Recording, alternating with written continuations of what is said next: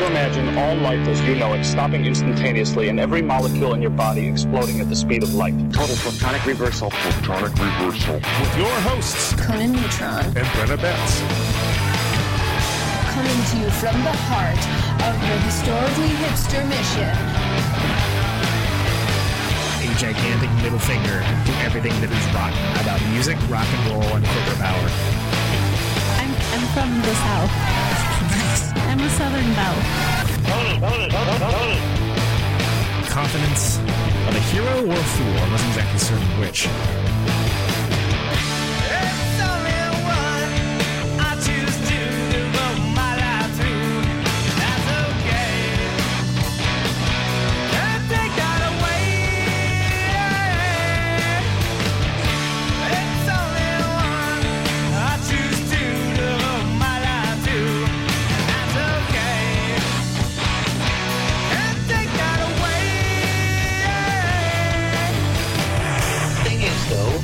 If you don't laugh, you're going to go on a killing spree with sharpened nails. I'm known for many things, and strong invectives are one of them. Conan, you have a lot going on right now. It means something. Well, we all deserve to be recognized. See anything wrong with, being into the stuff you're into? 150 people with a massive crowd, We'll sing you a song. You may be led astray. It's only one I choose to devote my life to. That's okay. Can't take that away. It's only one I choose to devote my life to. That's okay. Can't take that away. Do you know that Meatloaf has a Christmas album? What an excellent professional segue that was. Well, I'm very curious about math rock. I kind of know the sound man for Rob Zombie. I'm presenting you the illusion of choice. We will impress you later. Yeah, it's a very good question, and I liked it because of the beginning, middle, and an end. Could not be more professional. Get you pumped up. We have answers. I just want to bring something up that I noticed via postings on the internet. It's only one I choose to devote my life to. That's okay. Can't take that away. That's my take on it. What's yours? Protonic reversal. That's like a science thing, right? It's something like that, indeed. Welcome once again to another episode of the one, the only Protonic reversal. We welcome you to it. Thank you so much for joining us. Today is going to be a great show. Looking forward to it. It's been a long time coming. We have Mr. Tim Midyett of Bottomless and Silkworm coming on the air, and I got to tell you, I'm pretty excited. It's going to be a pretty good time.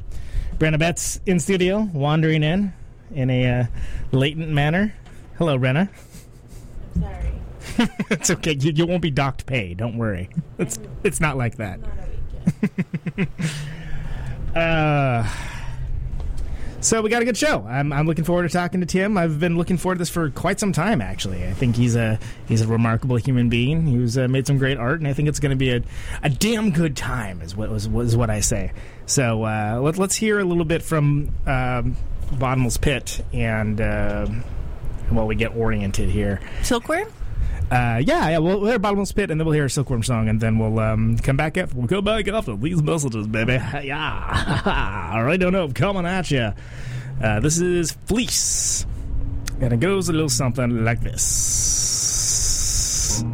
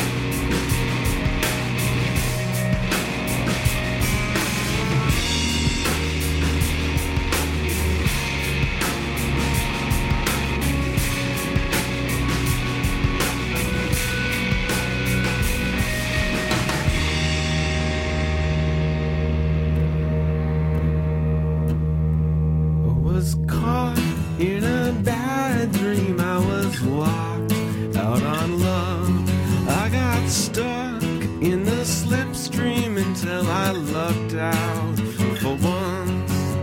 In the sky behind this club, I saw her face high rise. If you didn't want to lose it on that Miracle Mile, but we played at CBGB on the 4th of July at 3 a.m. The soundman wanted to kill us, and he was strung out on X-Lax. He was fucked in his lungs. He got shot out on Avenue A while sucking on some slut's tongue. He would dress up like a whore just to get lucky once in a while. Oh, I didn't want to lose it on that Miracle Mile, but then we played at the Knitting Factory for 15 people, $30, and someone broke into the goddamn truck. He had shit in his pants, he had a needle in his arm. He just stole a couple sleeping bags that he needed to stay warm, but he couldn't even walk. We found him crawling in a garbage pile. I didn't want to lose it on that Miracle Mile, but we met with even greater misfortune in the armpit of the Americas. 4 dumb hicks from hunger. We got ripped off by these assholes out of Fort Lee Garage. They didn't weld that motherfucking leaf spring. No, those sparks were a mirage. Yeah, we hallucinated, freely huddled, shivering on the tile. And I didn't want to lose it on that Miracle Mile, but $600 later we were still drinking bad coffee, couldn't sleep. The stomachs were full of pizza grease. Well, I called her up long distance. There was freezing on the line. Did she trust me? Could she throw me with the strong breeze from behind? Oh, nowhere, no again, no fucking shit. A crazy smile. And I didn't want to lose it on that Miracle Mile, but the stage was set for tension, so I cried and I spit, I drooled and wept, and I hit the gas for Pittsburgh.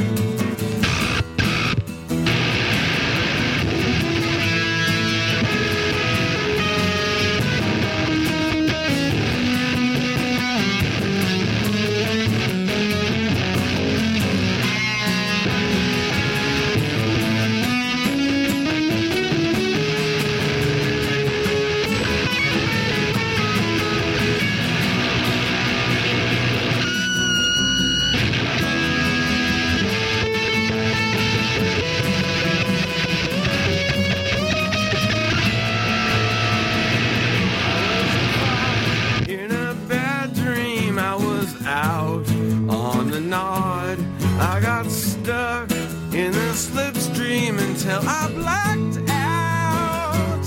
Until I blacked out. Thank God.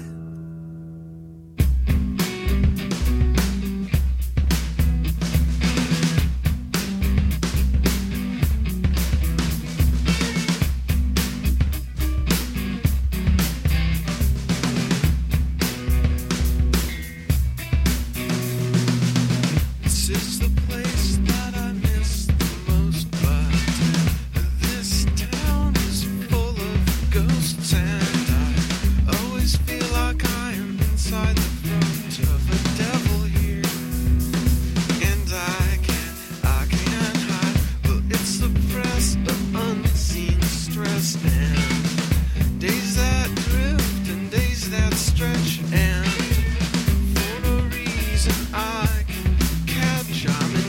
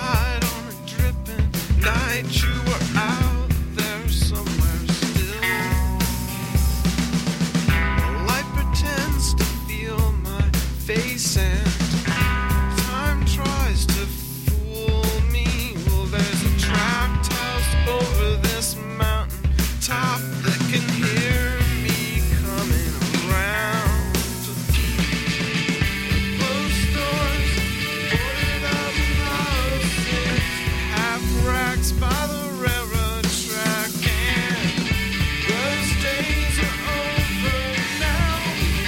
Never turn back. By the time I surround this place, I'm all out of numbers. I'm falling into a state of grace that I can't get out of. Bundled up against the elements, I know time tried to bully you too. I'm climbing back over that picket fence as the snow starts falling down, down, down. Little bells ring, machine sparks sing. I'm going nowhere in December. Nothing to see if I can fly. Flying alright all night long. I'm picking up, I'm going strong. I keep pushing all night long. I'll sing it loud, my one more song. I can make it all night long. These tracks go on and on and on. Yeah, I can ride 'em all night long. Into the dark sea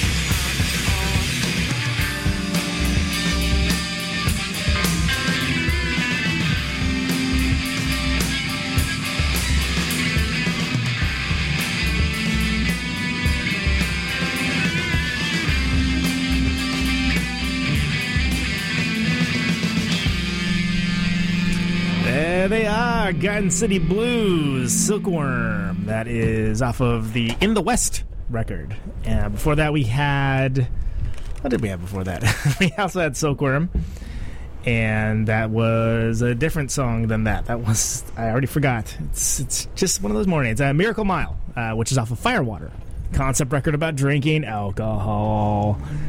Really good concept. Concept record? Yeah, all the songs are about the Firewater. The concept of drinking alcohol? It's everything associated with drinking. It's quite good, actually. I'm looking forward to talking to our guest, Tim Midyett, about that. And Bottomless Pit Fleece was before that. Fleece was the name of that song. That is off of the, I guess final Bottomless Pit record, Shade Perennial, which that kind of bums me out. Of many things that bum me out. That's the final record. I'm just not going to acknowledge the thing you're pointing at, Brenna. I'm sorry. It's a radio show. There's a used Band-Aid here. There sure is. It's right in front of me. That's exactly the kind of things that you'll hear as Radio Gold here on Protonic reversal. the finest radio show that will point out whatever Band-Aids are left behind by earlier DJs in the room. No Band-Aid left behind. Nope. Oh, God.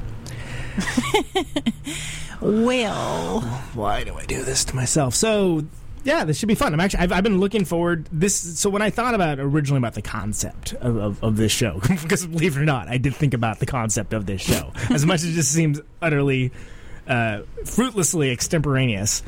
extemporaneous. One of the guests that I thought of originally envisioned mine was Tim from Bottomless Pit and Silkworm, because he's had such an interesting, and now it's actually happening. Yeah, episode 52. Is that a whole year later? Has it been a whole year? Yes, it has been. I think a little over a calendar. I'd have to look and see, but yeah.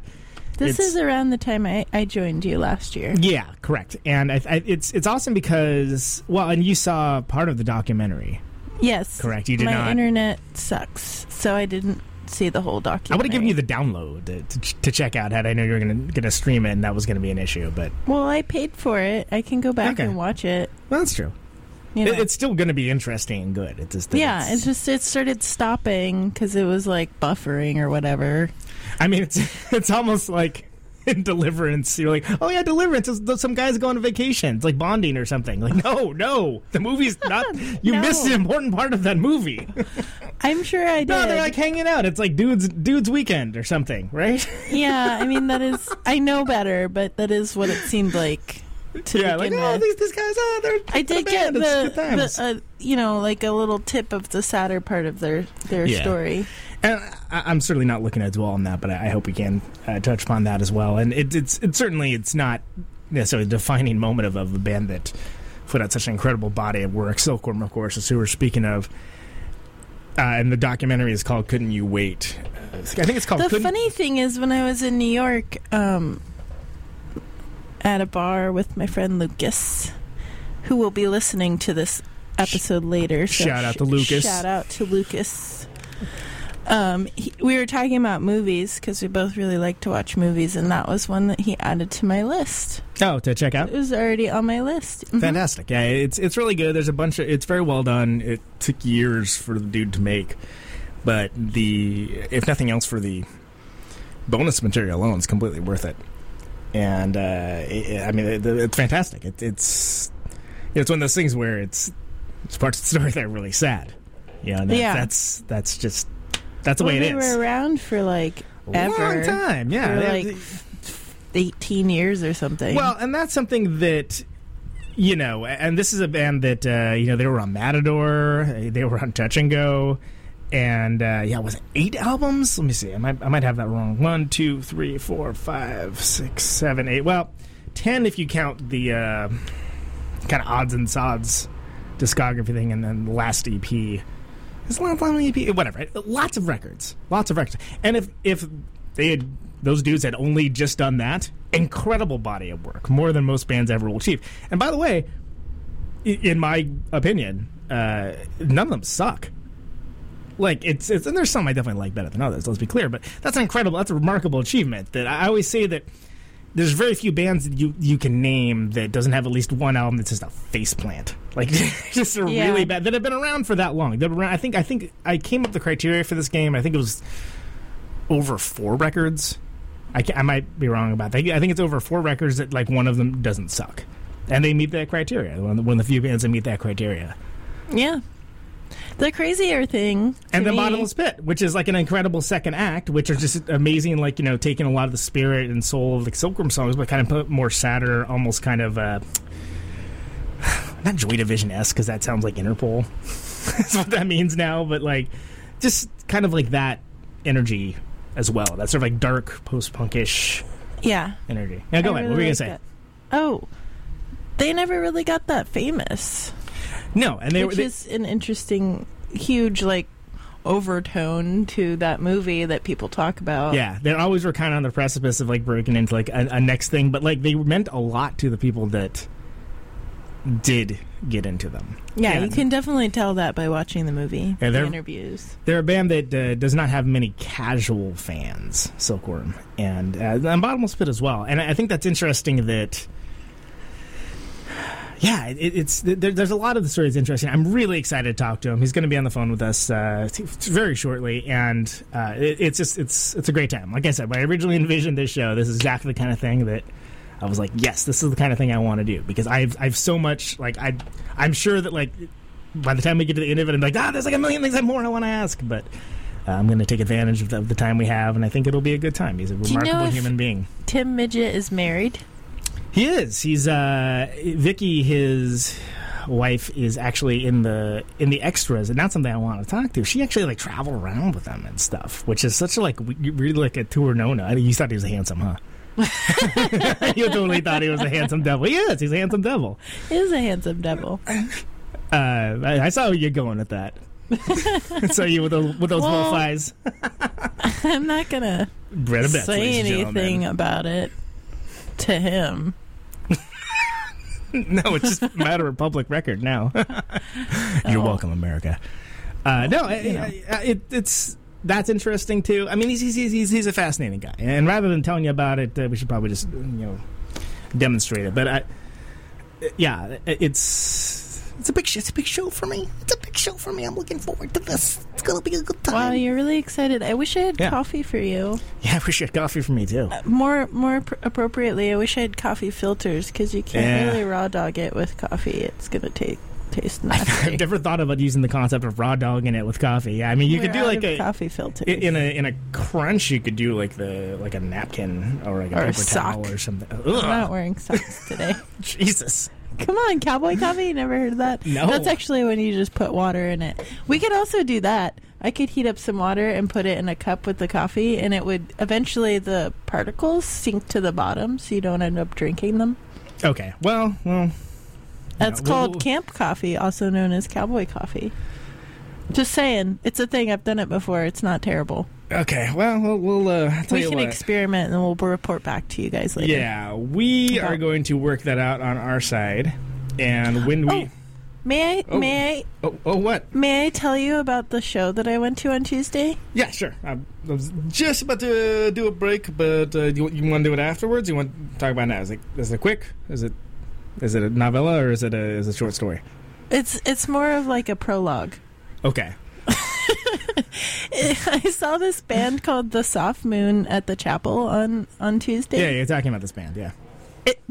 Absolute best live performance I've seen in a really long time. Really? What struck you? Well, we can play their music later and you'll understand a little bit more about their sound, but all the instruments are live instruments, which surprised me. And like the singer was playing bongos at one point, which sounds weird, I know, for me to say, but if you would hear like if Peter you Gabriel heard or the something. music, it would make a lot more sense of how amazing that is, because it was like, and they also had like a light show going on behind them. It was just like really, really, really awesome, and totally made me feel dancey, which doesn't happen very much at shows. And I was not bored at all. These dudes were local, or they were? They're originally they're originally from Oakland, but I think they've been traveling around touring and stuff so much that I don't know where they live now. Like I think they moved to L.A. or Brooklyn or something. Like they've been a band for several years, but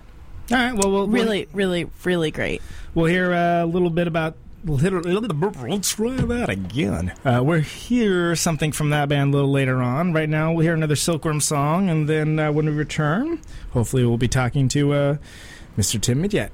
And we're quite looking forward to that. So this is Never Met a Man I Didn't Like. Never met a man I didn't like till I saw her at a barnyard show. Spanish suit to go. Watch out or it'll burn your hand. With the clarity to show you where to stand. And I never met a man I didn't like, except those Spanish dudes on a good night. Say it again and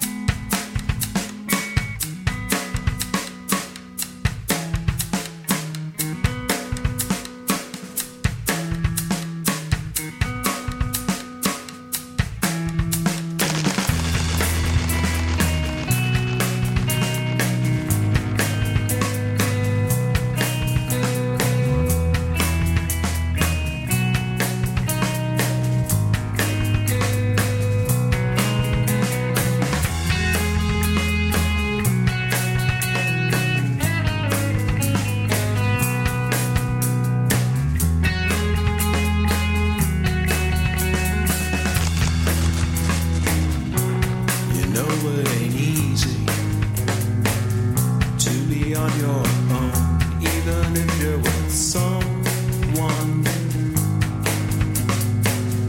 You can still be alone.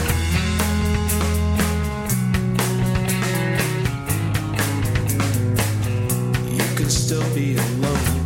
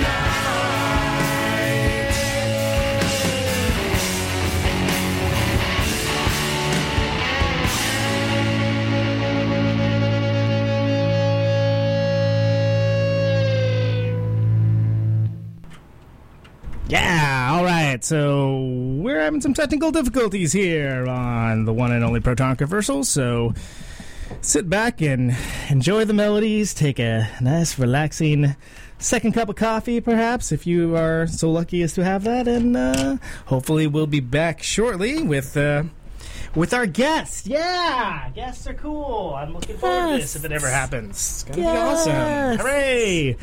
Also, technical difficulties suck. So let's hear some more music. Music's good. I like music. Let's play the Soft Moon. Yeah, let's play this because this is Cardinal Movements.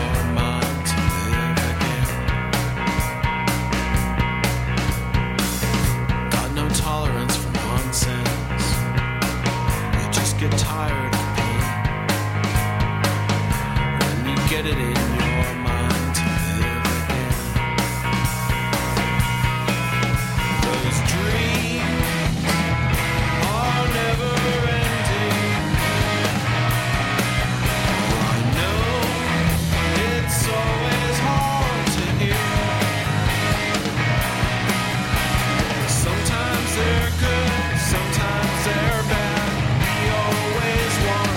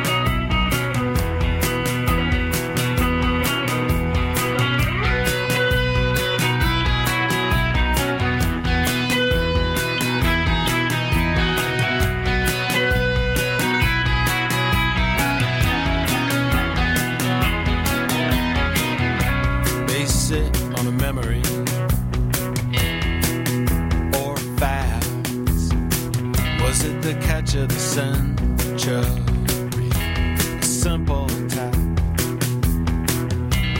Back into knowledge you can live without. What it means to be careful, what it means to count. You've been waiting on a winter wind like you can get something. I've been waiting on a winter wind for free. Waiting on deliverance is just like waiting on a tree that you can't get out from under. Get out from under it now.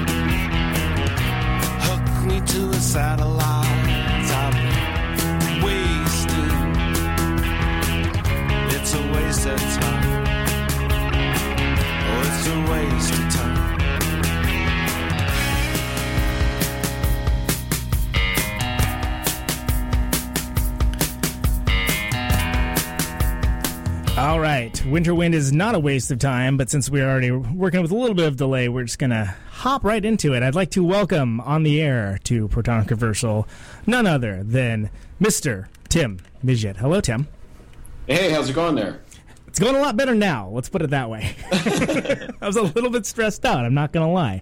That's all right. I made a specious assumption that things should just work, and I realize the error of my ways now, but it's how we roll. I'd like to thank you very much for joining us on the show, man. It's sure, yeah, thanks for having me. It's an absolute honor to have you. So we were just playing some Bottomless Pit there.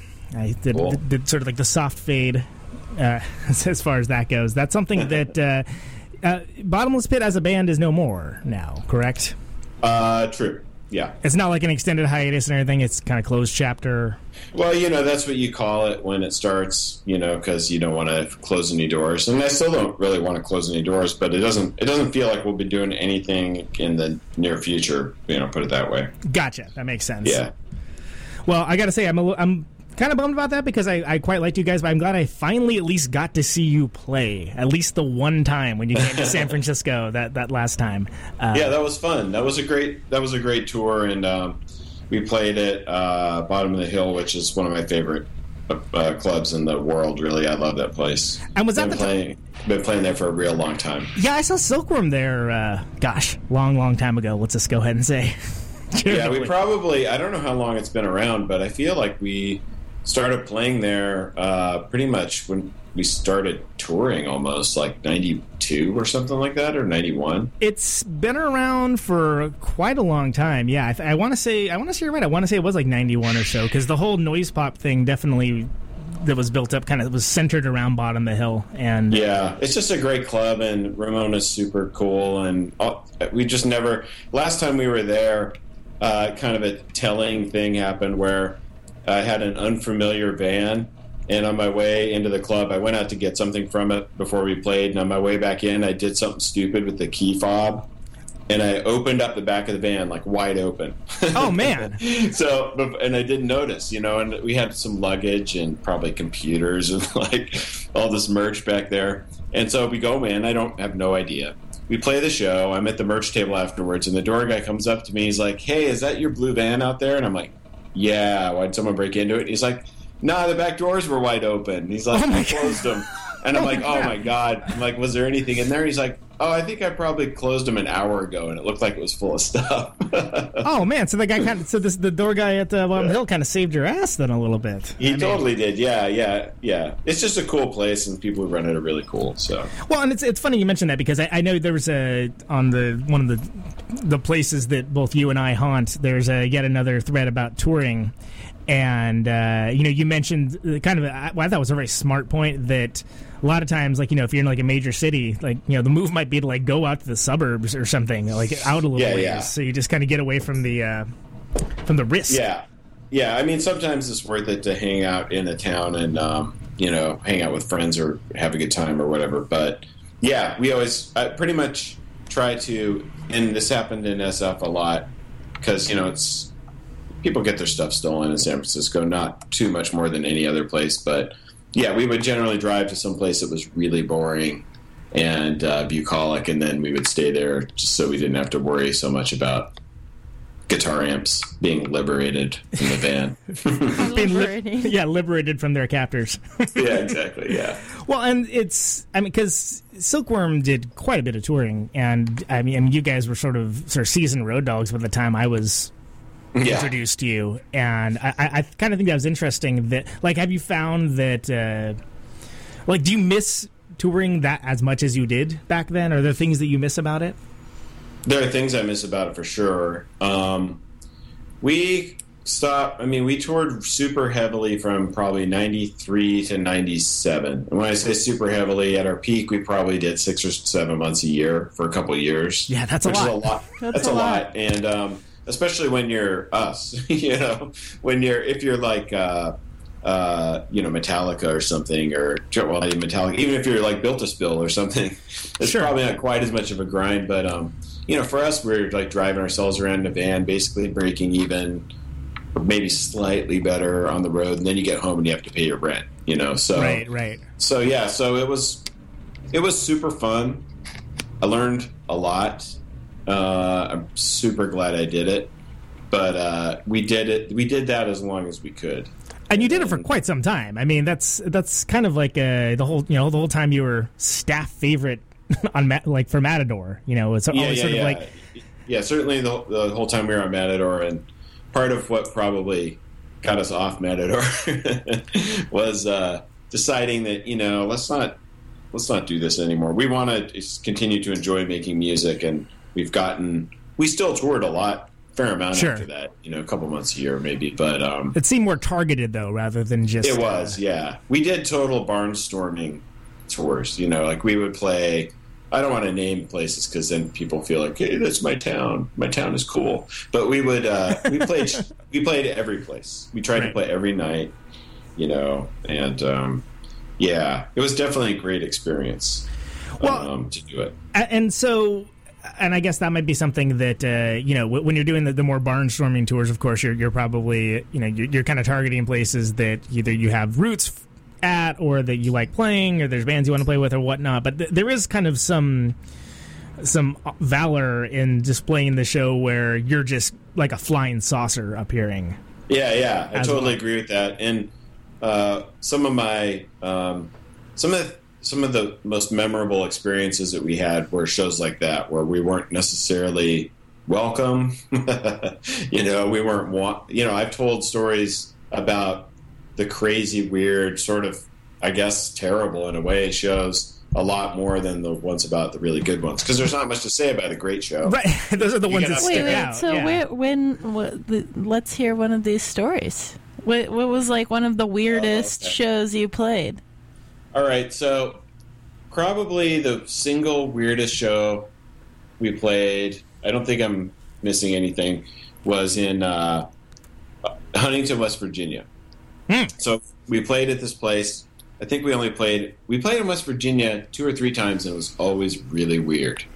And West Virginia is kind of weird. yeah, it's a weird place, right? So anyway, we get there. We're touring with these friends of ours in this band, Engine Kid, who are a really awesome band from Seattle. Yeah, I remember them. Yeah, and the bass player Crafty's in a band called Bali Girls. The drummer Jade still plays music, and Greg Anderson runs Southern Lord Records, and he's in Sun and Goatsnake and stuff like that. We're still really good friends with all those guys. I love those guys a lot. So anyway, we're touring with Engine Kid. We show up at this club. And we had played a show. The guy who's promoting the show is also the manager of a band that I won't name. And we played with that band it's kind of a long story, sorry. Played with that band in Cleveland. And it was the day Kurt Cobain disappeared. And people thought so. Oh, right. Yeah, I remember that. Yeah. Yeah, so we were outside talking to our friends like, wow, I wonder what happened to Kurt Cobain. And also we just knew people from Cleveland and we were outside talking to them. And evidently the fact that we didn't, there were like 120, 150 people there. But evidently the fact that we weren't in the club was like somehow a slight to this band. So it got back to their manager guy. Their manager guy, I don't know what his name was. I'll call him Burley. Burley was like... good old Burley. Yeah, good old Burley. He was a promoter of the show. And it got back to him, and he had this grudge against us. And he'd like turned like half the town against us somehow for some imagined... I don't think we said anything to anyone, Maybe that was a problem. So... Anyway, he's buying Engine Kid drinks, and he won't buy anyone in Silkworm drinks. And we get up there and start playing, and we played, and we finished the song, and we stop, and no one does anything. No noise at all. Whoa. They just have their arms folded, and they're looking at us. There are probably like 30 or 40 people there. We're like, whoa. That's odd. We do it again, same thing happens. So then we just played for like 40 minutes, no stops, like made noise in between songs and stuff. And we got done, and Engine Kid was pretty drunk by this point. They weren't a heavy drinking band, but they were super drunk. And they were like, man, to hell with these guys. I don't know if I can swear. And yes, you can. Please swear away. Said, okay, well, they're like, fuck these guys. And then they're like, can we use your gear? And we said, sure. We figured they were just going to use our stuff and, whatever. They didn't want to load their things. So what they actually did is they combined all of our amps, which we had a substantial number of amplifiers and stuff, and then all of their amps, which was like more than we had probably. And so Greg's playing through, Joel Phelps was still in the band, so he was playing through like 3 stacks, and Crafty, their bass player, is playing through 2 guitar amps. And oh my God. They were unbelievably loud. Did you get your trophy wives? Jesus, dude. Yeah. It was one of the last things I've ever seen. And just super messy, but they were awesome. Like, usually they're a pretty tight band, and they weren't tight at all, but it was really great. Right. And in between every song, Greg would go up to the mic and be like, fuck you! just yell at the crowd. And then the crowd got into it, but their way of showing they were into it was to throw bottles at the band. Oh, no. So they were throwing bottles, and they would break on the wall and fall on It's their like heads. Blues Brothers. Yeah, totally. Yeah, it was totally without the chicken wire cage. Yeah. The more so dangerous. Then, I don't know. They played the show, and then afterwards, we felt like maybe we weren't going to get paid, so we took the mic box with all the mics from the club and brought it into the band, so that we would have something to show for our evening. And then they did pay us, and we brought the mic box back in the club.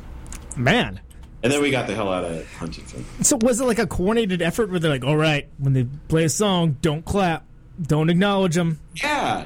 It was like a... Weird. Yeah, it was like word had gotten out, like, no quarter for these guys, no clapping.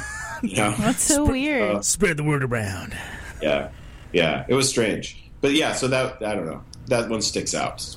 That's nuts. Well, and it seems like it was interesting that, to me, one of my favorite songs of you guys is Silkworm on Firewater is Miracle Mile, which is it seems like it's definitely pulled from, at least partially from real life experience, and if not, a very convincing allegory. Let's put it that way. Yeah, no, all that stuff is there's a bunch of stuff in there. Like we did play at CBGB's at 3 a.m. on the morning after, I guess, the 4th of July. It was funny because we went to Central Park and we saw Sonic Youth and Sun Ra play. Whoa. In Central Park, it was super packed. July 4th show, beautiful. Yeah, that's awesome. pretty great show, and Sonic Youth was fine. They were good. Sun Ra was cool, and plus it was just weird and cool. And then that night we go to, so then we leave the Central Park and we go back to CBGB and suffer through like 6 bands that are terrible. And then as CBGB's was known for doing. Yeah, right? we go and we're the last band, which is not headlining, right? That's like cleanup crew. Yeah, we call that the California compliment out here. Yeah. Everyone knows the middle slot is the best place to be in a bill, but this is unusually bad because we went on at 3 or 4 in the morning, and the sound guy was so loaded on something. He wasn't drunk; he was on something, and we started, and he's like, "You're going to have to turn down that guitar." And we didn't. And it's CBGB, So, come on. And then he's like, "I'm going to kill you if you don't turn down that guitar." And so I think we still didn't turn it down. We played for like 20 minutes, and no one was there. There were like 3 people that we knew. So, yeah, there's a lot of stories like that. They're endless. We have a question from the chat box. The Fort Lee Garage line. What's that all about? What's that? Oh, okay. Well, this is also. I'll try to make this short. We played at CMJ. That show was actually really good. It was very early, 92 or something. And we always did well in cities other than Seattle to start. Like we just ate shit in Seattle for like 4 years. And then we would do really well in San Francisco and New York and Chicago, which kind of buoyed our spirits, right? And kind of kept us going. So we had a good show in New York, and it was fun, and we felt like, oh, that was great. Saw our friends and stuff, or made friends probably at that early stage. We're driving out of town. It's late at night, and we get a flat, and it's rainy, and I'm jacking up this Suburban that we're touring in, and the jack slips, and the leaf spring breaks on the rear driver's side of the car. So we're sitting there, and this is the day before cell phones, mobile phones. So we're like, shit, what are we going to do? And some cops pull over, and they're like, hey, do you guys need help? And we're like, yeah, could you call AAA for us? Well, they don't call AAA. They call their buddies at this place, Auto Assist. And Auto Assist shows up at the tow truck, and we're like, oh, okay, this is the AAA tow truck. No, it was for this garage that was, like, well-known, it turned out, for scamming people. And they towed our Suburban, and they had it there for, like, 10 hours. Oh, and they charged us, like, I don't know, $800. Whoa. Yeah, and so we were so pissed and tired by the time it got done. We just got in the van, and we drove 55 straight hours from Fort Lee to Seattle. Like, oh, man. It just deadheaded all the way back to Seattle. At one point in the middle, I drove like 22 hours or something like that from Pennsylvania to Montana, Jeez. So, yeah, but it turned out these guys were scam artists, and the punchline is that we got all our money back because the New Jersey Department of Consumer Affairs sued them. And wow. Holy crap. Yeah, miraculously we got our money back. That's amazing. Yeah. Well, they'd taken cars away from people and stuff, so we got off easy. Man, this sounds like a plot for a show on FX or something along those lines. Yeah. It was one of, again, there are a lot of... and having been through stuff like that, a lot of stuff like that, it's good life training because you learn how to think on your feet, you make mistakes. It's not particularly safe, I guess, but it's safer than being in the Marines or something. And it also I feel like we figured out how to making music sustainable, kind of, because you learn how to. You get good when you play that much on the road. Yeah, absolutely. That's what's known as tour tight. Yeah, like where there's a special kind of just being tight with the songs that only happens when you're playing it every night and you're in the rhythm of being in a band. Totally, yeah. And that sticks with you and makes it easier to make records and feeds into songwriting and all that stuff. So are these the kind of experiences, though, that you would think of when someone asks if you missed the road? No, mostly I think about pulling into... like that last tour that Pitt did of the West Coast was great because we'd pull into every town and we knew people. Yeah. And people were excited because we didn't come through that much. And every show was good, at least good. Most of them were great. And that's what I think of, honestly. Like, I think that stuff is really fun. I don't love being away from my family for more than about a week at a shot. Sure, yeah, and that's a big difference because you are huge, you're. I mean, so the difference between like that's something I want to touch on. You know, rocking out now, touring, making records, and being a father as well. Like, how has that changed? How has that changed your life? I guess might be the question. Well, I honestly don't envy any. I know a bunch of people who make a living playing music, and I don't honestly envy any of them because at a certain point they have to do stuff they don't want to do, and it's connected to making music, and I don't want to commingle things I don't want to do with making music. Totally. I want to do whatever it is that I do having to do with music, whether it's touring or making records or whatever. I don't ever want to have to put out a record when I don't want to, or I don't think it's ready.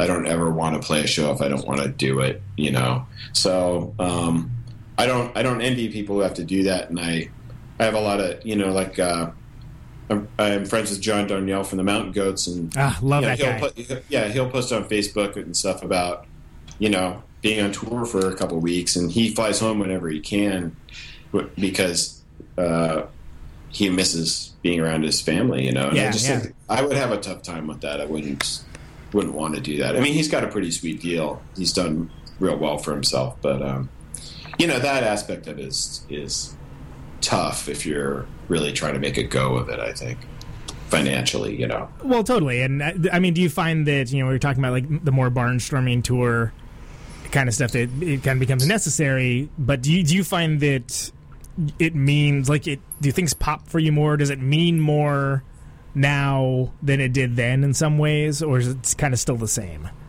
In terms of like the details, like can you retain, like is it mean? I guess it's kind of a bad question, sorry, but when you're touring all the time versus like playing, you know, say like 12 shows a year or something along those lines. Oh yeah.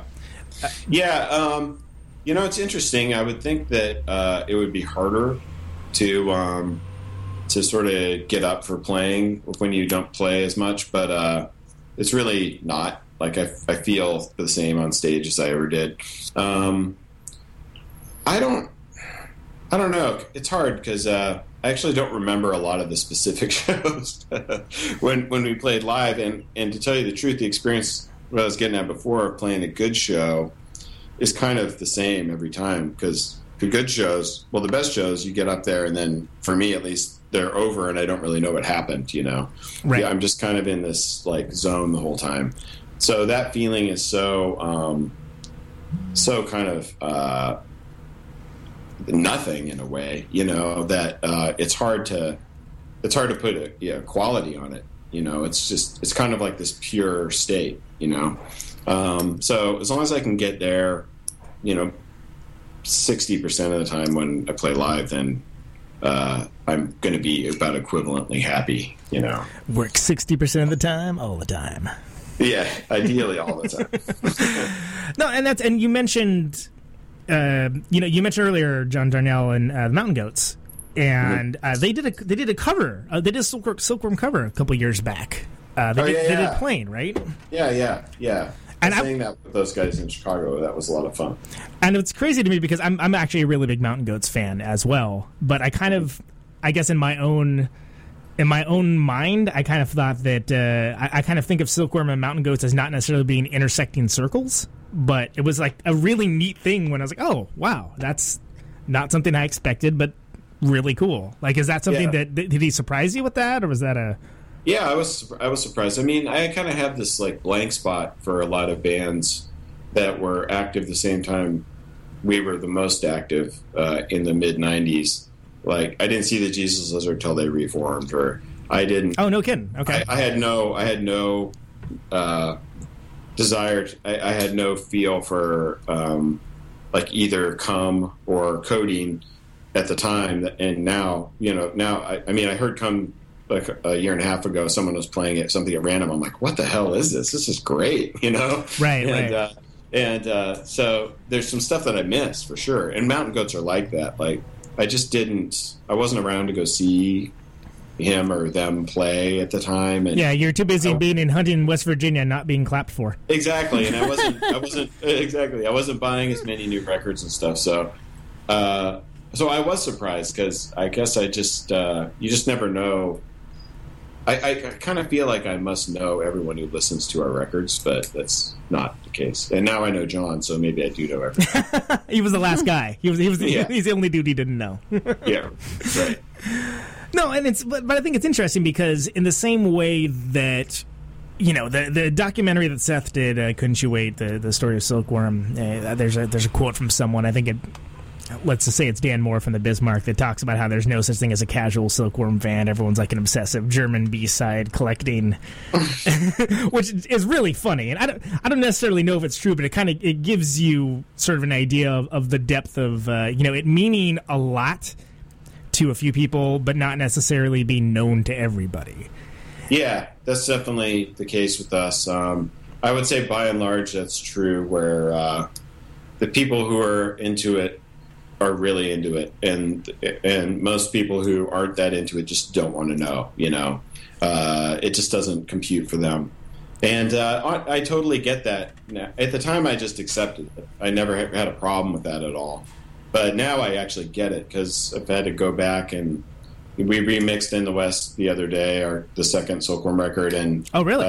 And Libertine, of course, came out, so we had to remaster that and revisit it. And I think those records, I was surprised at how much I loved them, and I think they're great, but they're also really weird. Like it's an odd, insular kind of music that we were making, particularly when Joel was in the group, I think. And although maybe that's just because I haven't listened to the other records recently, but you know, I get it totally. Like that's not easy listening music. It's not. Well, It's not stuff that just you put on a party necessarily and it goes over super well, you know. Right. It seems weird to me now. It probably depends on the party, I'm sure. But, I mean, yeah. It's unique in the fact that it doesn't, you can't easily check the like, oh, yeah, they're like a classic rock throwback or they're a post-punk thing or they're. Yeah, I don't think so. I didn't feel, I mean, I'm a little biased maybe, but I have some distance from it now. Those records came out 20 years ago and it's not like I've listened to them a lot in the interim. Some, but not a lot. I mean, 5 times a day, but not a lot. Yeah, right. But they're on a schedule.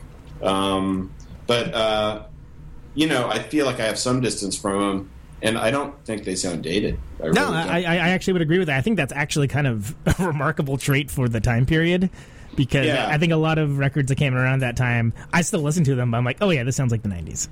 Yeah. It doesn't sound dated to me anyway, and that's gratifying because at the time, I remember driving around Seattle, and when we were really scuffling, it was hard to get shows and blah blah blah. And we'd feel sorry for ourselves sometimes. And I remember telling those guys at one point, like, in 15 or 20 years, people are still going to be buying our records, and I don't know if they're going to be buying records by these other bands, but by then, and it sort of turned out to be the case, you know, in our sort of small way. That's the way. That music has endured on some level, and that is kind of gratifying, I have to admit. Well, and it seems like it's a very common theme too, because I mean, even speaking for myself, the first and second time that I saw you was with Shellac. You guys did a tour. It was like Seattle, Victoria, Vancouver, like Canada. And a quite wonderfully nuts friend of mine decided that we should go to those shows because she's this obsessive Shellac fan. And I saw you guys for the first time in Seattle, and I was like, oh yeah, or whatever the first one was, whatever the first one of that show was, and I think it was Seattle. And I was like, oh yeah, pretty cool, you know. And I honestly didn't think too much of you guys, but it was in Victoria that, if I remember right, and I could be remembering this wrong, it's been a long time. I think you guys opened with Garden City Blues, and it was like halfway through that song, I was like, oh, I think I kind of get what they're doing. Mm-hmm. And then suddenly, like, I listened again, I was like, oh, this band's fucking awesome. Yeah. I don't think that's uncommon. I mean, I don't know. I don't want to engage in hyperbole, but I do think that we developed our own way of playing together. And one of the things I immediately recognized about Come when I sort of revisited that stuff is they did exactly the same thing. They were bluesier than we were and stuff, but the ways in which we were similar were that they developed their own language of how they played together. And I mean, like, Michael Douglas learned how to play the drums with us, you know? Right. So that whole thing was just totally inward looking. And it had been like that since we started playing together in Missoula in the early 80s, you know? we'd never looked outside of ourselves for influence or advice or anything. So I think that really came through in the music. And I think it makes it stronger music. It makes it less of an easy sell, But that's fine. We weren't in it for that. We always, and still, just do it because we get off on it and like making music together. Yeah, and it's interesting because it kind of makes it difficult to explain why someone should check it out. Like, I think first time I had someone explain it to me, it's like, oh, they're awesome. They're kind of like Pavement, but completely different. I'm like, what? That doesn't even make sense. What is? Yeah, it's funny because we would always get compared to whatever the thing was at the time that was a little off kilter. Yeah. Like we would always get compared. Like we got compared early on to REM. And then it was Who's Skidoo, and then it was Dinosaur, and then it was like, then it was Pavement, and or whatever. Like it would just sort of stair step through these bands that we never. I mean, I like those bands. Some of them I like a lot, but never felt like they were really feeding back into our music in a heavy way. Right. Yeah. So it's not like we were like just like flitting around to different influences. It was just funny that people's perspective on it would be like, oh, now they sound like the Pixies, right, or whatever. So, and sometimes it's just people's touchstone. That's like what their reference point of it is. Yeah, and like I said, I do think I don't think it's an exaggeration to say that it's hard to get a handle on it in some of that music. So, people do what they can to relate to it, which is. I always have that issue with like trying to describe you guys or whatever band to a person who's never heard it, and because people like to attach genres. It's yes. Like, oh, it's indie rock. That doesn't mean anything. Yeah, what does that even mean? It doesn't mean anything in this day and age. It's gone so far. Like that could be, I don't know, some sort of synth pop, like electronic thing that's new, or it could be like more guitar based weird something slow. It could be anything. Yeah It's so hard. It's never definitely back when we were in the thick of things, that just kind of referred, no one used that term in bands, and it just kind of to me always just was like the means of production defined you as being indie rock, or right. your economic status. Right. And then now I don't know what it means. I think people mean it's a caricature of itself. I feel like it doesn't mean anything. You're not wrong. Well, it's interesting. Like what is and is not defined as indie rock, and of course, when you guys for being a Matador and Touch and Go, like two of the considered rightly so, like some of the hallmark indie labels and whatnot. But it's interesting that there was such at a time, the word alternative was like the catch-all phrase that meant That's nothing. True. And now it's a different catch-all I like phrase. Alternative music. Well, what is that? An alternative to what? Yeah. What does that mean? Modern country is an alternative. Right. Right. That's true. Ooh, sure is. Alternative to something I like. Yeah. Both kinds of music, country and western. Indeed. So, as a dude, and Tim, correct me if I'm wrong, but you don't drink anymore, correct? Alcohol? No. So, how is it that having what I feel like is probably the only fully realized concept record about, by, for, and around alcohol, Firewater, and having kids kind of discover that as you, and sometimes as the gateway into the band that they discover like, oh, these guys, they party. Yeah. That's funny that people would come to that conclusion, because I think it's a pretty as it was our want a lot of the times, it's a pretty downbeat record in a lot of respects. Sure, absolutely, yeah. I mean, I think it kind of runs the gamut. Like, there's like the more depressive side of it, and there's also the more celebratory side of it. Like, that's, I think, kind of like the strength of the record. I think it just sort of, I never have, and we never did conceptualize stuff. It would just, the songs would come out, and then you'd look at them, and there'd be some thread through it that made them match up, and so you'd take the stuff that kind of worked together, and all of that stuff seemed to have this sort of common thread of this kind of hard-bitten view of the world that was sort of influenced by abusing yourself, sort of. So, I mean, we grew up in Montana, and the band started in Montana, and we were exposed to we grew up there, and it's a pretty hard drinking environment, and to say the least. And certainly, I have my own issues with it. I quit a month before I turned 20, so I got my licks in for like 3.5 years. But it was clear to me that I should probably not do it anymore. And we've all had experiences in our families and stuff. And I'm not telling tales out of school to say Joel Phelps went through the ringer on that stuff, and mercifully came out the other side. But and we all know people who've been through it. So it ended up being a resonant thing for us at that point in our lives for some reason. I don't know why. And that album sort of took form around not just booze or whatever, but just kind of this like sort of beating yourself up to feel alive kind of vibe. Right. And so somehow Matador thought that was going to be our big breakthrough. Beating yourself up to feel alive. Yeah. Yeah. That's a thing that we all do, I'm pretty sure. Killing yourself to live. Yeah, right, exactly. Yeah. No, but it's interesting to me, because that actually was my introduction to you guys, and I was like, oh, these guys, because you have your kind of more celebratory sounding songs, even if they're not necessarily celebratory, but then they have like the more maudlin stuff that's in there. It's like, oh, there's a lot of depth here. Like it's kind of hard to pin down. There's a lot happening. Yeah.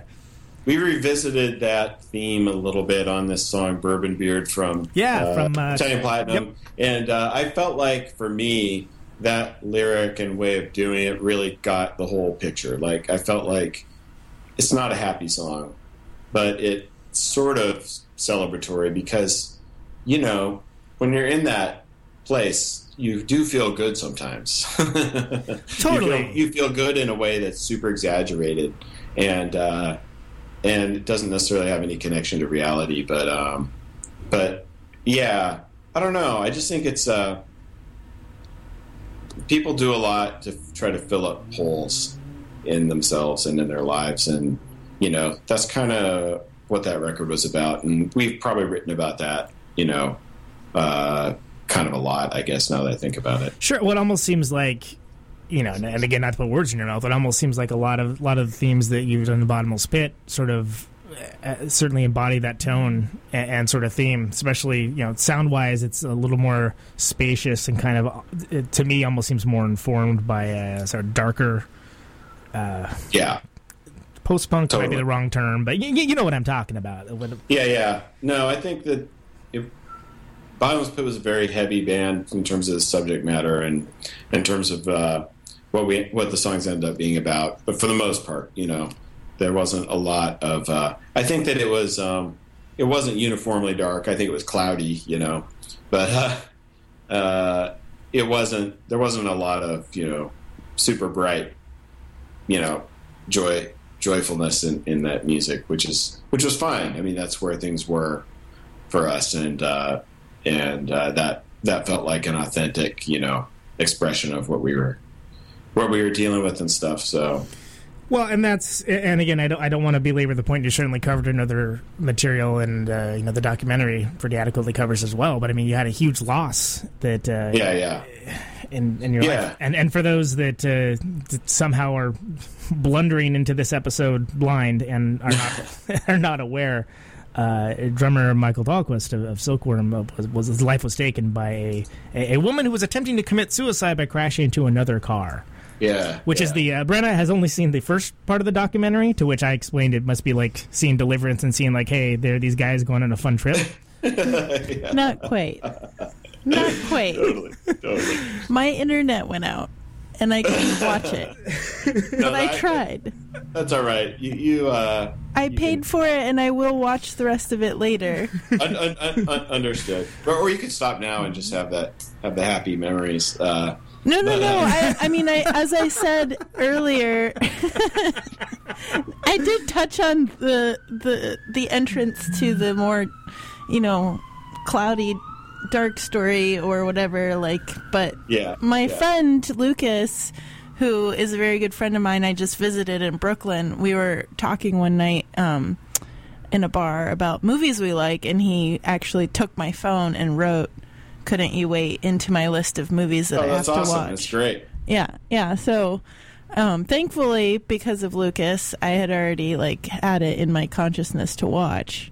And then, that's great. When I was talking to Conan about interviewing you, I was like, "Oh yeah, I totally was just talking about that movie literally 2 weeks ago.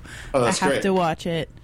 And so I definitely am going to. Which is good, because when I nagged you to watch it, then you already had it on deck. It wasn't just Conan nagging me. It was Conan and Lucas nagging me. I have to say, that movie was just a total gift. The guy who made it, this guy Seth Pomeroy, didn't really know what he was doing necessarily completely when he started. Taught himself how to do everything. It's very similar. Michael made edited a movie called "Why Should the Devil Have All the Good Music About Christian Rock." I still have never seen that, and it's been on my to watch list for years. It's very cool. Heather Winna is a good friend of ours, and my wife shot it and did the interviews, and then Michael edited it. But he did the same thing, where he didn't know what the hell he was doing, and he just figured it out. And Seth, I think, was a little more schooled, but also, went to film school on it. And it's just awesome. I mean, the thing that's weird is he never saw us, didn't know us before he started making the movie, but it really does capture what it was like, to be in the band. And I was just shocked. The first cut of it that I saw, I was shocked and thought it was great. And then he redid it, and it was even better. So that's ideal.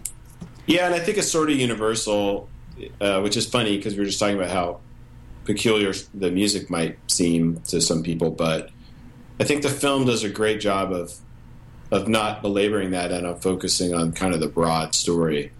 I think that anyone who's busy being in a band during that time period would be able to relate to it. You know what I mean? No, totally. And I think that's kind of a unique thing to be able to capture as well, because there's also things that it touches on the details also, like the fact that at one point in that band you had three different singers, but nobody really singing together. But three different singers with three kind of different song types. Which is just kind of bizarre and jarring, I guess, if you stop and think about it out of context. Yeah, I guess to us it didn't seem weird because, the band we were first in together, all of us, was called, Joel, Andy, and I, it was called Einheit in Montana, and there were 5 singers in that band. So, Jesus Christ. That's like so it just seemed normal to us, I guess. Yeah. No, and it actually, I mean, to me, it actually makes it interesting because, some of those early albums, it almost plays like a compilation sometimes, but it all sounds like you guys. And, so. It was interesting, but it's also interesting to hear when Joel left the band, what you guys did with it, and sort of the space.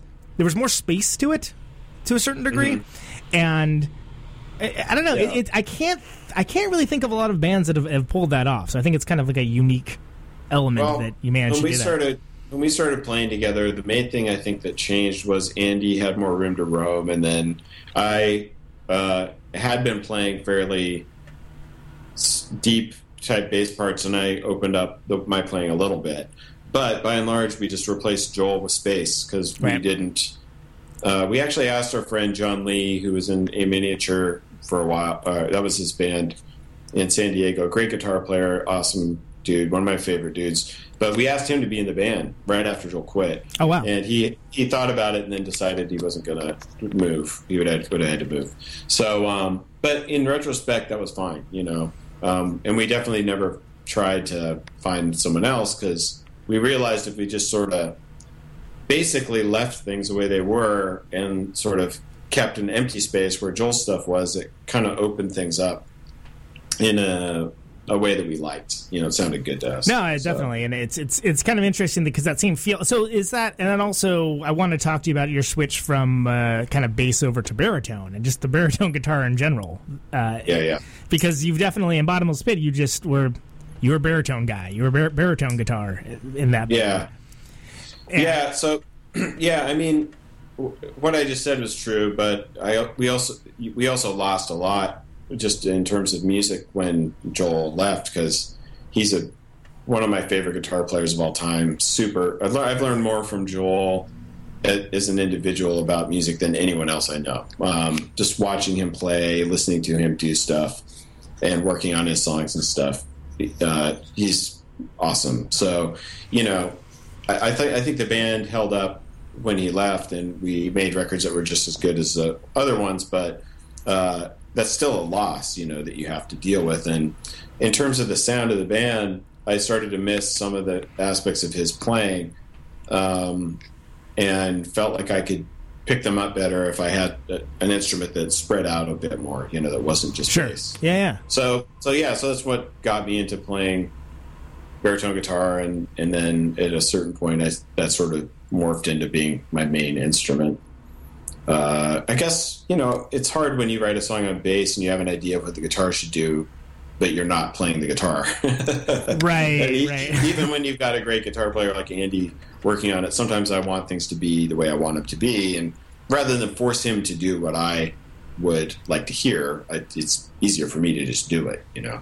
Definitely. Well, and it's that's more diplomatic. It's probably. definitely more diplomatic too. Yes. Well, I will show him very specifically what I want him to play sometimes, and he would do that with me.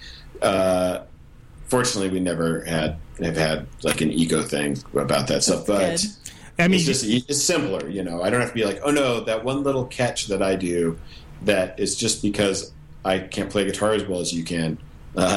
Let's do that for sure, you know? Right. You don't like arm wrestle it out to figure out who wins? Dance, monkey, dance! I don't remember ever arguing too much about stuff. I mean, every now and then someone will veto something, but... That's good. That's good to hear. I feel like that probably comes into play a lot when you've known each other for so long and grown. Like, dynamics can be really interesting. Yeah, I mean, Andy and I have literally been playing together since I was 15, you know? Right. So... 30 years. That's wow. It's pretty. It's not exactly automatic, but it's pretty effortless at this point. Yeah. Well, and that brings up a good point that, you know, a key moment in the documentary that you haven't got to yet, Brenna, is that at the Touch and Go 25th, you and Andy played. Obviously, this was very soon after Michael left. It was LR72, I think, if I remember correctly. Yeah.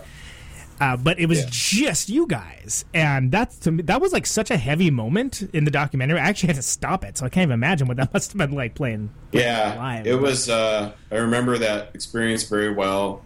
We played with Matt Cadane, and who played keyboards on a bunch of stuff. The last couple of records, I guess.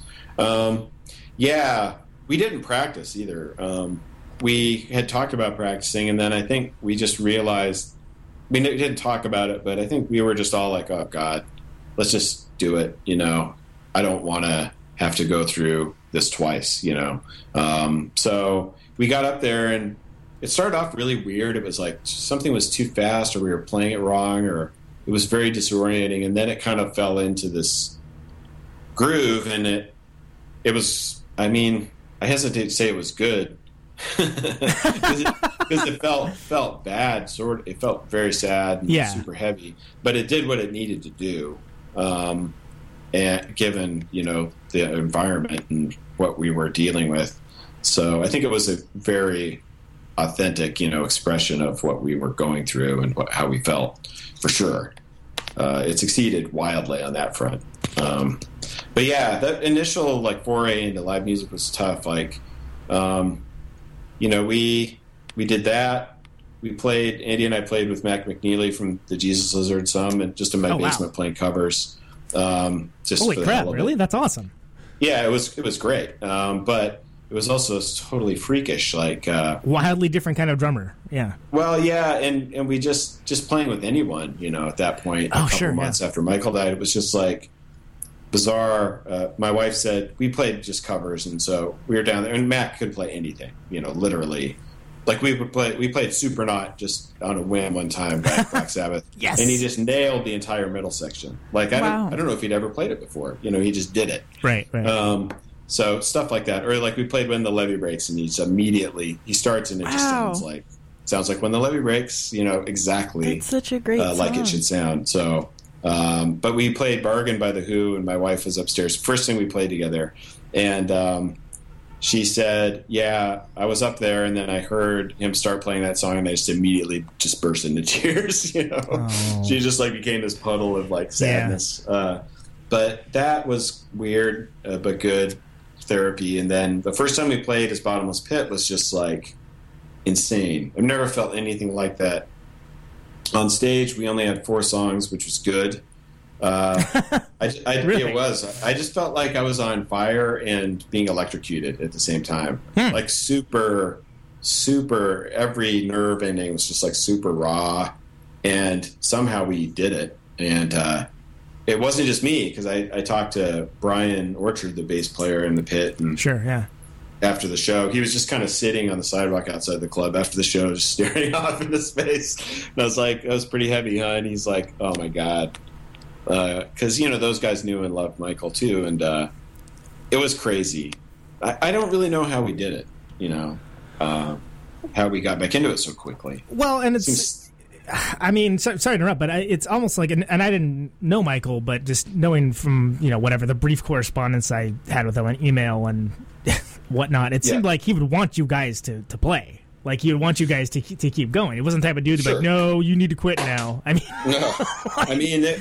We never discussed, Andy and I never talked about Silkworm after Michael. As soon as Michael died, it was just fait accompli that it was over. We never talked about continuing to do it, and it was obvious to both of us somehow that it was impossible. So, but yeah, it's just strange to me that like 2 months after he died, we were playing music. It just seems weird. That's a very compressed timeline, But that's how we dealt with it, partly too. And you think about, well, like New Order was, a band like 4 months after Ian Curtis died, probably, or something. That's just how you do it. You just got to keep going. Well, it's funny you mentioned New Order too, because actually that was one of the first bands I thought of. Not because you guys sounded like New Order, but I immediately thought of that. And well, we did kind of. Well, and also what I also immediately thought of is I got the vinyl first. So first time I ever heard you guys was on vinyl, and since it didn't say what speed that the record was, I just assumed it was 33. All right. So first time I heard you guys, I thought was a much slower band than it was, and then the vocals kicked in. I was like, oh, I think this is a 45.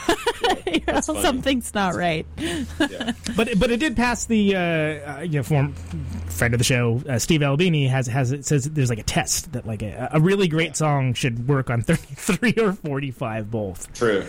So first song on Hammer of the Gods totally works as a great song because it sounded fine to me. I was like, oh, this is cool, right on. That's great. Yeah, the in Silkworm, sometimes if we had a show coming up and we hadn't played some songs for a while, we'd play them at double speed just to get through them. And they always sounded like Blues Traveler. Like every single song God damn it. had this like Spin Doctors y Blues Traveler. That's amazing. Oh my god, that's delightfully terrible. We played one of them. We played the song Quicksand on a radio show one time. We hadn't practiced it because that's just the way we did stuff back then. We didn't really do that. So we played it, and as we're playing, I'm like, man, this sounds like something I don't like. And I realized it sounded like a Jimmy Buffett song to me because we were playing it a little too fast and it was acoustic, right? And I was like, oh, that's not good. And I think we talked about it after the song was over. So you could really hear the parrot in that version, huh? Yeah, unfortunately. That's rough, man. I'm sorry to hear that. Yeah, that's like the worst. Yeah. That's. I'm trying to think if there's anything that. No, that's pretty much. No. Yeah. That's the bottom. That's pretty bad. Yeah. That's pretty bad. Totally. The anti-gravity of music. So, and this has absolutely nothing to do with that.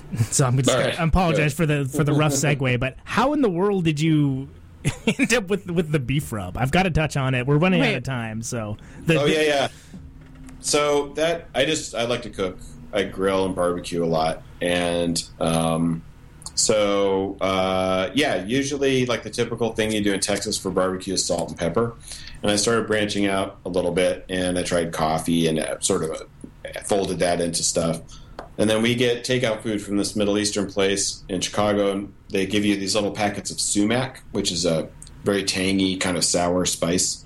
And my wife suggested using that on steaks, and so I added that in with my other stuff, and it was awesome. So I started using it a lot, whenever I cooked for people, they would say, "That's great," and I'd say part of it's this rub, blah blah blah, and then I had people start asking me for it, so I was like, "Well, hell with it, I'll just make a batch and sell it," and then now I sell it. I guess I've sold a few hundred pounds of it, probably. Yeah, I've bought some of it. In fact, the last night of PRF West, Tall Chris was manning the grill. Actually, applied it to most of the burgers, I would say, and it went over very well in a blind taste test. Yeah, it's great. I'm totally, the music is an acquired taste, or maybe not for everyone, but I honestly think anyone who likes to eat meat will like the beef rub. I think it's a universal. The best response that I felt happened on that day is someone I happened to be talking about it, and somebody walks up and is like, "Oh, you mean this beef rub guy has a band?" That's great. Which I thought was pretty great. Is it half as good as the beef rub? I'm like, yeah, it's half as good as the beef rub for sure. You should check it out. Being the inventor of the Midyett rub is an acceptable. It is an acceptable epitaph. Yeah, as far as legacies go, you could do a hell of a lot worse. You've left your mark in our mouth. I had to share that. I thought that was pretty great. This beef rub guy has a band. It makes me happy in a weird way. The beef rub guy. Yeah, you were definitely the beef rub guy too. So just awesome. That's great. Made that sentence extra awesome. Yeah, that means all sorts of things in certain places. Yeah, I tried to think of if I really wanted to have the word rub in the title, because there's just something inherently kind of pervy about it, but that's what it's called. It's called a rub. So there you go. And you rub it on the meat. So literally, what else would you call it? Beef. Yeah, exactly. Like beef. Spice blend or something more. Something delicate awesome. Touching of the meat spice. That's even worse. No, that is worse. Yeah. Well, and I do want to say that my friend Sean Beatty, many years ago, formerly of If At a Hi-Fi Oakland resident, who was a professional spice shop guy, and I don't think that's his actual title, but that's what he is. He was very impressed with it. So, and he's like someone that he's as much of a snob about that as I am about the things I'm a snob about. So it's very high praise. Everything? Yeah, everything, basically, yes. Yeah, it's cool. I've had some barbecue guys in Texas latch onto it and stuff, and I'm waiting to see if anything happens with that. That would be funny if it became sort of a thing. Right. New York City! Totally. So, and Tim, once again, I want to thank you for sticking with us, and I'm sorry, got to apologize for the technical difficulties. It's been a blast. I did want to make sure that we touched upon Mint Mile. Talk to me about Mint Mile. This is your new steez, right? Yeah. So I don't know that one of the reasons the pit stopped doing stuff. Part of it was logistical. People weren't necessarily living in Chicago anymore. It made it semi difficult, but I also just was writing things that sounded different to me, a lot different, and I felt like they needed different treatment, and we weren't going to have the time to woodshed on it as the pit. It was going to take many hours a week rather than a few hours a month, that kind of thing. Sure, yeah. So I just decided I need to do something else, and I'm not really a side project kind of person. I can't. If I'm going to do something, I would just want to do that. So the one thing. So so I started this thing, and it's my deal. Andy Cohen plays in it, from the pit. I've heard of him. Yeah, I'm familiar. Yeah. We're still jamming. We practiced last night, but and then Jeff Panol, who played drums in Songs Ohio, the last version of Songs Ohio, the one that made that Magnolia Electric Company record. Yeah. That's the one I like. Yeah, I met Jeff at one of the. Sorry, that's a terrible thing to say, but no. There are a few that are great, but a lot actually. But Jeff played on that one in particular, and a couple of other things. But I met him at one of the tribute shows, and he's a great drummer, great guy, and so he plays on the stuff. And it's more. I don't know. It's different. You'll hear it. It's the record should be out here in the next month or so. And awesome. I'm going to put out EPs because I think it's easier to make a completely good record as an EP. You can't hide something in the middle of side 2 if it's a 4-song EP. So that's what Rick Valentin from Thoughts Detecting Machines and Poster Children was saying about why he did the first 2 as EPs. It was almost the exact same thing. Yep. You can't hide. You can't bury stuff. And there's also this thing that happens with me where you end up feeling compelled to get things done so you can put them on the record. And I don't want to do that. I just want it to be just so. So I'm really happy with the first record. I don't know if other people will like it. I think it's different. It's ska. It's ska, isn't it? Yeah. It's very heavily ska. It's got a two-tone influence. Yes, sort of ska metal fusion. Oh man, no! God damn it!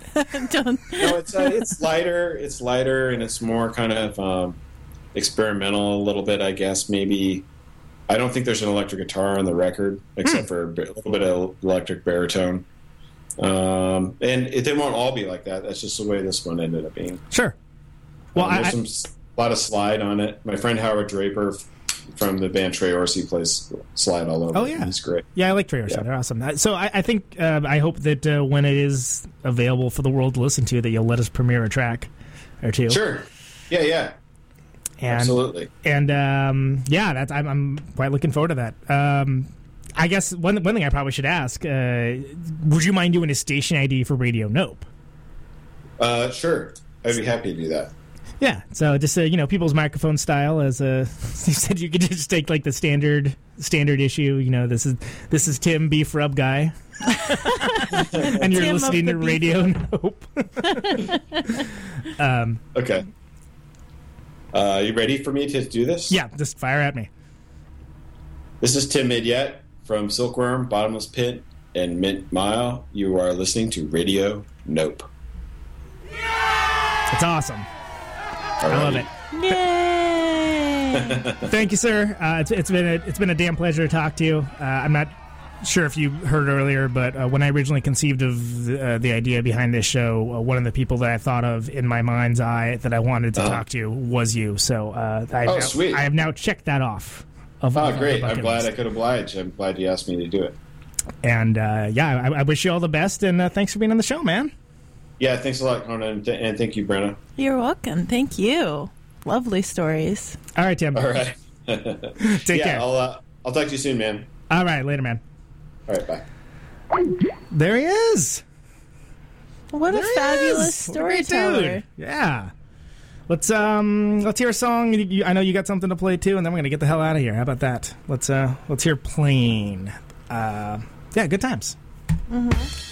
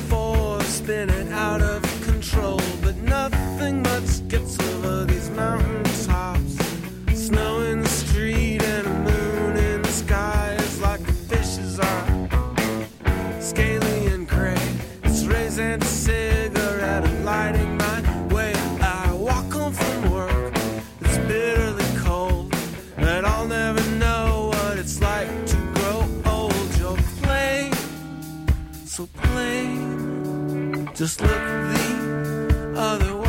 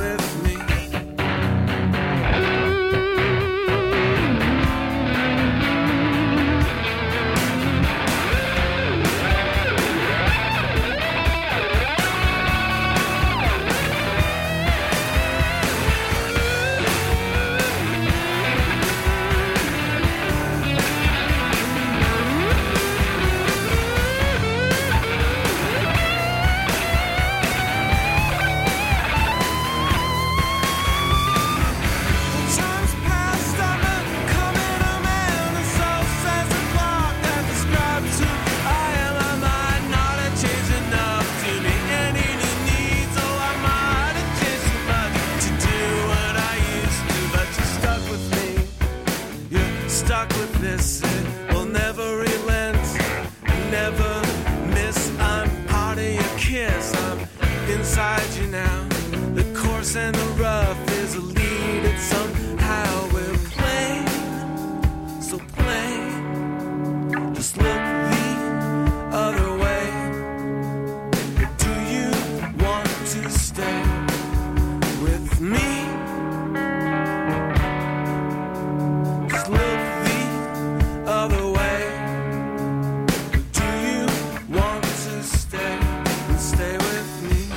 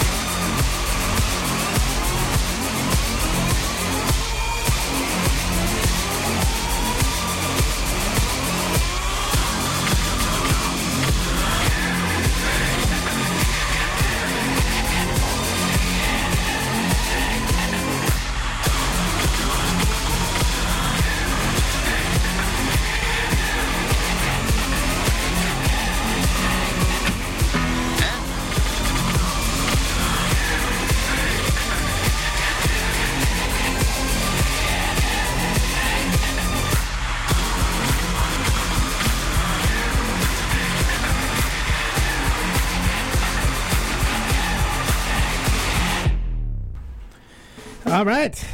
Who was that, Brenna? That was The Soft Moon. The Soft Moon. That was the Soft Moon with something. Deeper. Ow. The album is called Deeper. The song is called Black. And I just saw them on Tuesday at the chapel, and they were amazing. Cool. So check them out if you get the chance. I'd like to thank our guest, Tim Midyett from Silkworm, Bottomless Pit, Mint Mile, etc. Beef Rub Guy. Beef Rub Guy. Better known as the Beef Rub Guy. No, he was a lovely guest. That was great.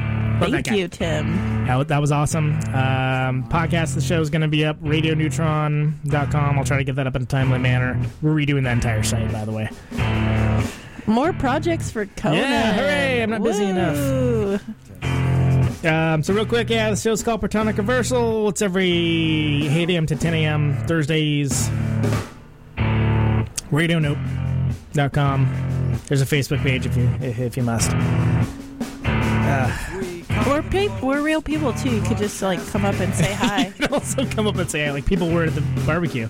Yeah, just what's up, Brenna? And I'll be like, hey, you. What's up? Yeah, we're out. Next week, Russell Emerson Hall from Journey is Journey. Should be fun. Should be a good time. All right. Until next time, take it easy. Check you later.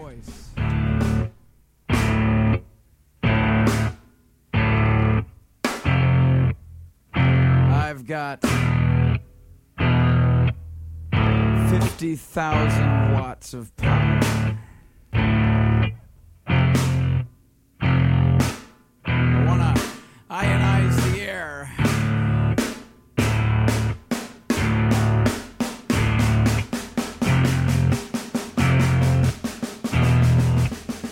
This microphone turns sound into electricity.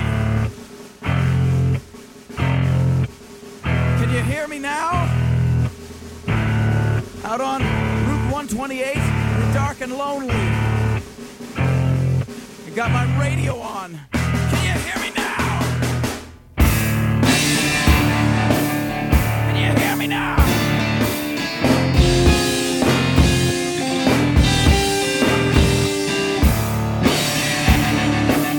Can you hear me now?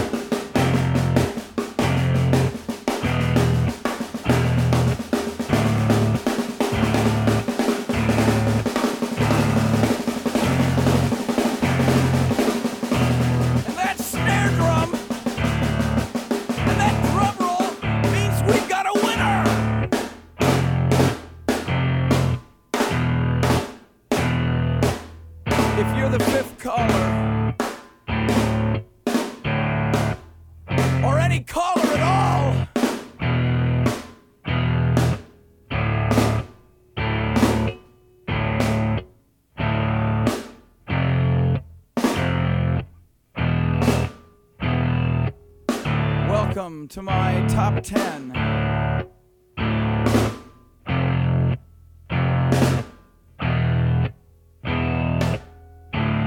I'd like to thank our sponsor.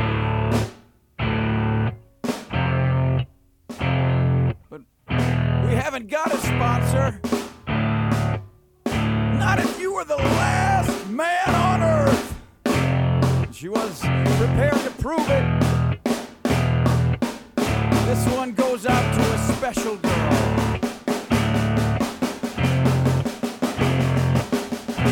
But there is no special girl!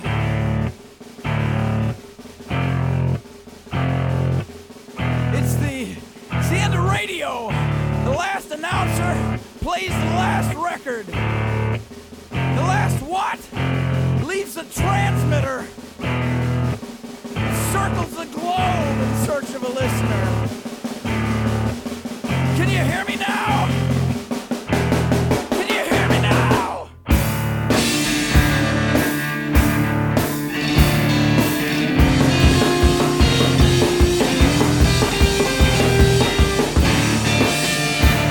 Can you hear me now?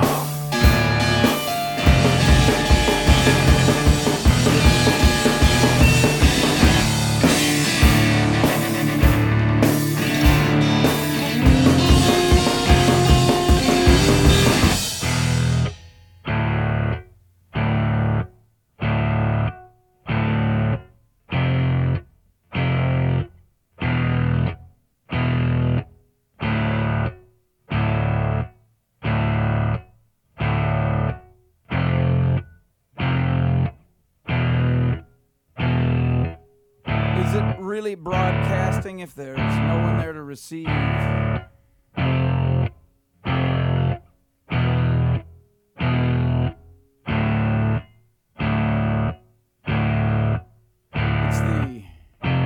Radio. As we come to the close of our broadcast day,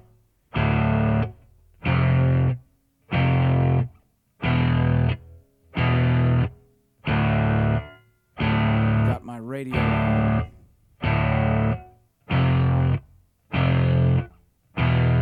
Can you hear me now?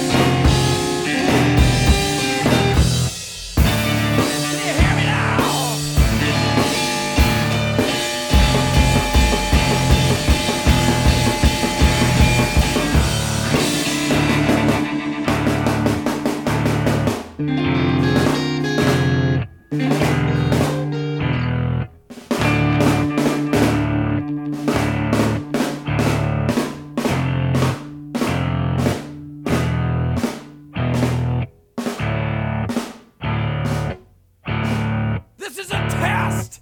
If this had been a real emergency,